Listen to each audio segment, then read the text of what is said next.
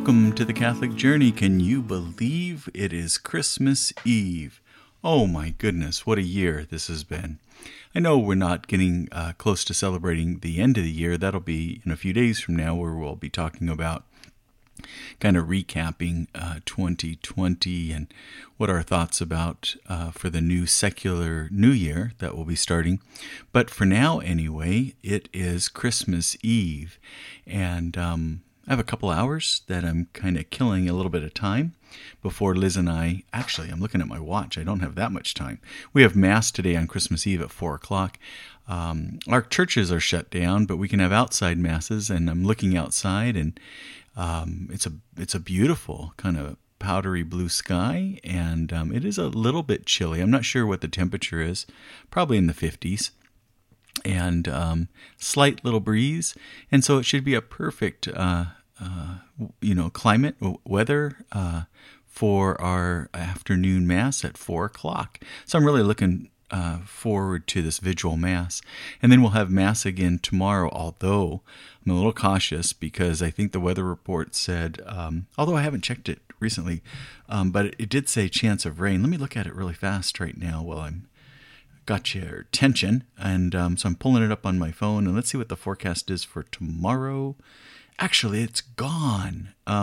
It's not predicted to rain. Looks like it's going to be, actually, I'm looking at the wrong day. I was thinking it was Sunday tomorrow. Friday, it does have a chance of rain. I'm not even going to look and see what the chance is. I'm just going to be hopeful that the weather will be good, and we'll be able to have Mass Christmas morning at 9 o'clock. It'll be an outside Mass as well. Well, I wanted to share a Christmas message with you, and some of you that know me know that I've been a Catholic deacon for a number of years now, and I save different homilies over the years, and I have a website that you can go to, and the easiest way to get there really is if you go to my blog. It's deaconpat.net. I'm going to emphasize the net, like the fisherman's net, because if you go to Deacon Pat something else, who knows where you'll end up. But if it's Deacon, so it's DEACON, deaconpat.net, and you'll see a link there that says Deacon Pat's Homilies. And if you click on that, it'll take you to my homily site. And I just have numerous homilies over all these years that I've saved. And I thought I'd pick one up. I have a great memory of quite a few years ago. It was a little bit before Christmas, and we had some things going on in our parish, and that kind of stirred things up a little bit. And the pastor, without much notice, asked if I could preach at Christmas Mass.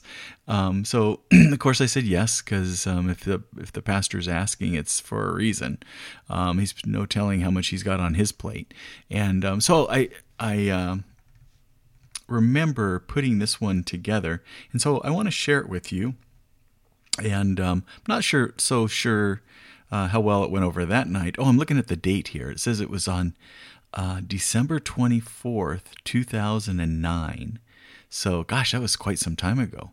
And it was titled A Not So Holy Night and the Message of Hope, Christmas. And let me share it with you. It might not be the same cycle as we're on right now. I can't remember, 2009, let me see, 9, 10, 11, 12, 13, 14, 15, 16, 17, 18, 19, 20, 20. No, it's a different cycle. I think many of you know that the Catholic Church is, their readings at Mass are on a 3-year cycle. 1 year being Matthew, another Mark, and another one Luke, and then John is used on a lot of the holy days, and especially during Lent and different times. But anyway, I want to share this message with you, and it'll give you something to think about. I think many of you, depending on your affiliation of what Christian religion you are, I don't know if you're going to have Mass or not. So here's at least an opportunity to really think about the real reason for this season. And it's really all about, an infant being born, an infant that was divine and human. Well, anyway, let me jump right in for this message, and I'll touch base with you right afterwards. What a special and holy night this is tonight. But to understand just how special this night really is, we should back up to a night that was not quite so holy. It was a sad night, a pitiful night, a night of gloom and despair, a night of regret and remorse, of shame and disappointment. The first night that Adam and Eve slept outside the doors of that heavenly paradise called Eden. Oh, unholy night, when the stars refused to shine. It was the night of our first parents' death. It was a sad night for the whole world, indeed, for every descendant of that cursed and unholy couple. For God had pronounced a verdict on all humanity because of them, and that verdict was guilty. They had failed the test of tests. Would they listen to the voice of their Creator, or would they listen to the voice of the serpent? Would they be faithful and obey the command of God, or would they be unfaithful and take what was not given for the taking? God said, "You shall surely die." And the devil said, "Did God really say?" A little leaven leavens the whole loaf. A little lie was all it took. A little misinformation, a little twisting and turning of the sacred word, and down into the grave they went. Did they not know that with every bite of that forbidden fruit, they were sticking daggers into the heart of the human race? And now, expelled from the garden, removed from the gracious presence of their Creator, Adam and Eve would have to suffer the consequences of their disobedience. No longer painless, childbearing would forever remind Eve of her sin. No longer effortless, work would forever remind Adam of his failure to resist the devil. Life without God, that is what they chose for themselves and for their descendants. By that one act of disobedience, the many were made sinners. By that one act of rebellion against their father, Adam and Eve wreaked more havoc than any terrorist attack, any hurricane, or any nuclear weapon could ever unleash. In shame and regret they hid themselves. Unable to walk before God with a clear conscience, they huddled in fear for their lives. That is what sin does. That is what sin brings: fear, despair, gloom, and regret. Every act of premarital sex, every drunken stupor, every glance at improper images on the computer screen ends at some point, on some level, with shame and guilt. With every lie told, with every act of rebellion, with every word of disrespect toward parents and authority comes that old familiar friend, guilt. You know it, and I know it. That is the great lie, you see, the grand illusion, that sin actually delivers what it promises, that it actually makes one happy, that it really does give one pleasure. Satan uses this to his advantage. He uses the weakness of our flesh to make us believe with all of our heart that what we are doing will make life better, that it will result in happiness, that in the end, if we could just give it a chance, it will all work out for the best. And then he leaves us to wallow in our despair and misery when it fails, when we get caught. He does what he did to Adam and Eve so long ago. He laughs, he jeers, he mocks us in our pitiful state. He hates you. It was a sad night, to be sure, when Adam and Eve gave birth to sin, but it was not without a hint of joy, not without a silver lining. For God had pronounced another word to them, a word of comfort, a word of reconciliation. He will crush your head, and you will bruise his heel, said the Lord to the crafty serpent. One of Eve's offspring will undo the damage that the devil had done through Adam and Eve. The world had a glimmer of hope. That promise was passed on from generation to generation. Generation after generation hoped in the Lord and longed for the day when Adam's fallen children would return to the paradise of Eden. That promise was not fulfilled in the generations of Abraham or Isaac or Jacob or Moses. It was not fulfilled in Isaiah or Jeremiah or any of the prophets. The prophets all spoke of a time when this promise would be fulfilled, when God would send help from above and rescue fallen humanity from the curse of sin and death. Isaiah spoke of a son born to a virgin whose name would be Emmanuel. Jeremiah spoke of a new covenant that God would make with his people, one in which he would no longer remember the sins of men.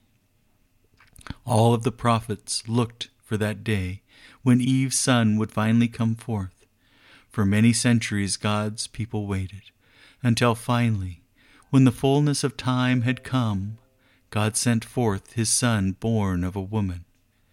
There in the arms of the Virgin Mary lay the fulfillment of God's promises to Adam and Eve, to Moses and David, and to all his people. He shall crush your head, and you shall bruise his heel. Behold, a virgin shall conceive and bear a son, and you shall call his name Emmanuel. It was a happy night, a night full of joy and holiness, and full of peace. That night when the Son of Mary was born in a Bethlehem stable. For it was the night that the doors to Eden swung wide open once again to let in Adam's fallen children. It was the night that God gave to the world a full and holy cure of sin and death in the person of his Son. Eve's promised Son had come to undo the damage that the serpent had done through Adam and Eve. A happy night indeed, and one worthy of remembering year after year as we do in the church. It is that holy night that gives us reason to be joyful and full of peace on this night. It is that night that gives us a reason to sing God's praises, to give thanks to him who is Emmanuel, God with us. It gives us reason to defy the devil, who always wants to rob us of the joy that Christ would give to us. Tonight, we remember the holiness of nights.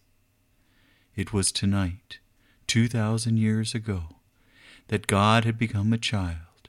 He had become one with us, to show us the way, to lead us, and to bring us to everlasting life.